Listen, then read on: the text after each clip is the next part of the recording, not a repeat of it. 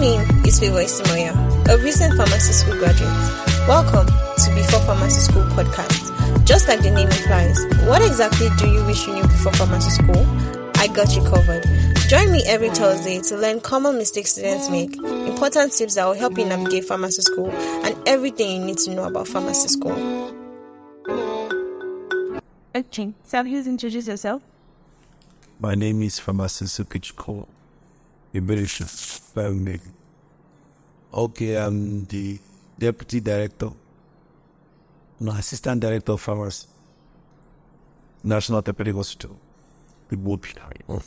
Okay, so these are 15 random questions for a hospital pharmacist. On a scale of 10, how happy are you as a choice to pharmacy? Oh, I can say 9.5. Really? Yes. You are very happy with being a hospital pharmacist? Yes. Okay, did you ever regret your choice? No. Never. So are the patients and the management encouraging you to work as a hospital pharmacist here in Ibobi? Do you get encouragement from hospital management, the doctors, other professions, and patients as well? Well, I wouldn't say I'm getting encouragement from the hospital management. It's not. I know that I have worked with a number of senior pharmacists, even doctors, that have been a source of encouragement to me in the practice. But I won't say it is just the management a source of encouragement. The management have not been very encouraging.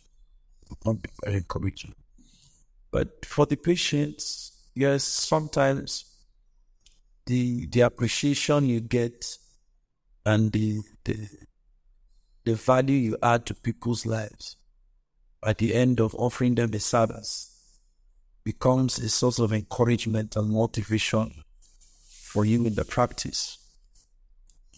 Because sometimes the motivation is not necessarily financial. It may be the value that is added to people's lives and how they've appreciated your contribution to their well-being. What are the challenges are you currently facing as hospital pharmacists here in Nigeria?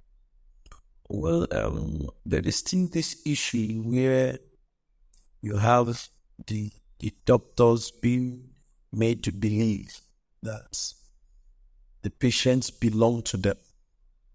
And it limits and restricts your ability to be able to offer your professional services to patients, because this becomes a setback in the system, as against a system where everybody is made to understand that we are all working together as a team. The patient belongs to the hospital and everybody is working towards one goal.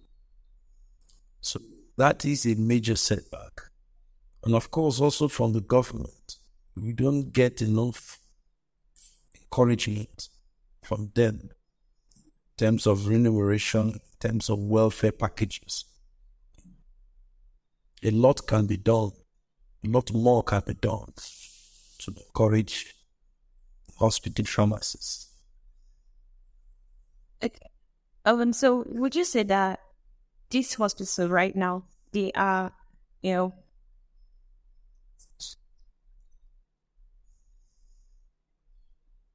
what's going to be the mode of operation for a hospital pharmacist?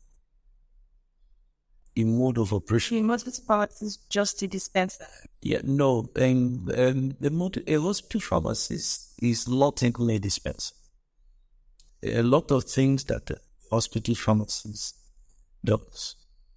And the summary of the responsibilities of the hospital pharmacist is that he or she should be able to identify drug therapy problems, patient's medication, and should come up with plans how to resolve those problems. They may be actual problems, they may be potential problems. And that's the core job of hospital pharmacists. Identifying and resolving drug therapy problems to increase patients' outcome, treatment outcome, and also the quality of life of the patients. So we're moved away from dispenser to the pharmacist that is a patient-oriented clinical pharmacist. Okay, so what will you say about the salary of the hospital pharmacist? It seems not. It is far from encouraging. A lot more can be done in terms of remuneration.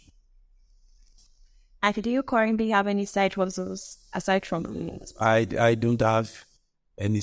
I don't have any practice. At least I just get to involve with my family, mostly involved with the church. What keeps me occupied. So you say you're happy being in hospital pharmacy? Yes, I am happy being a hospital pharmacist because I have been positioned to be able to help people. The joy and the reward it is not necessarily, if it is with the finances, the financial, it won't be. I won't say that it's very encouraging. It will be very fulfilling. But the primary source of joy and fulfillment comes from the value, the impact you make in the lives of people. The salary can take you somewhere, but of course, with the present economic situation of things, you realize that most people are living below the poverty line, even with the salary structure we are in this country. Was pharmacy your initial course of study? Well, when I was young, I wanted to be a medical doctor. When I got to secondary school, SS3, I now decided that I wanted to be a pharmacist. So I just switched suddenly without any. If not in hospital pharmacy, what else would you have become? A community pharmacist. Like, or maybe a politician. Are you interested in pharmacy politics? No, not at all. Well, you don't say any politician. No, not pharmacy politician. I mean the type that who are calling my name when I pass the streets. You don't enjoy pharmacy politics. I don't even want to enjoy it. I don't want to be encouraged to enjoy it. And I'm not in any way interested in pharmacy politics. So would you encourage somebody to become a hospital pharmacist? Yes, I would. But I will also prepare his or her mind to understand the challenges that come with it. But to know that it has its own setbacks, it has its own challenges, it has its own rewards. You can get into it and you can really excel. It's also a place where it's also a pathway to other things. People have started from the hospital practice. They've moved into international organizations, NGOs, and moved on to greater things. So it's also a stepping stone to greater things. So people should all see it as a dead-end job. Opportunities waiting for you. Researches are going on in hospital practice.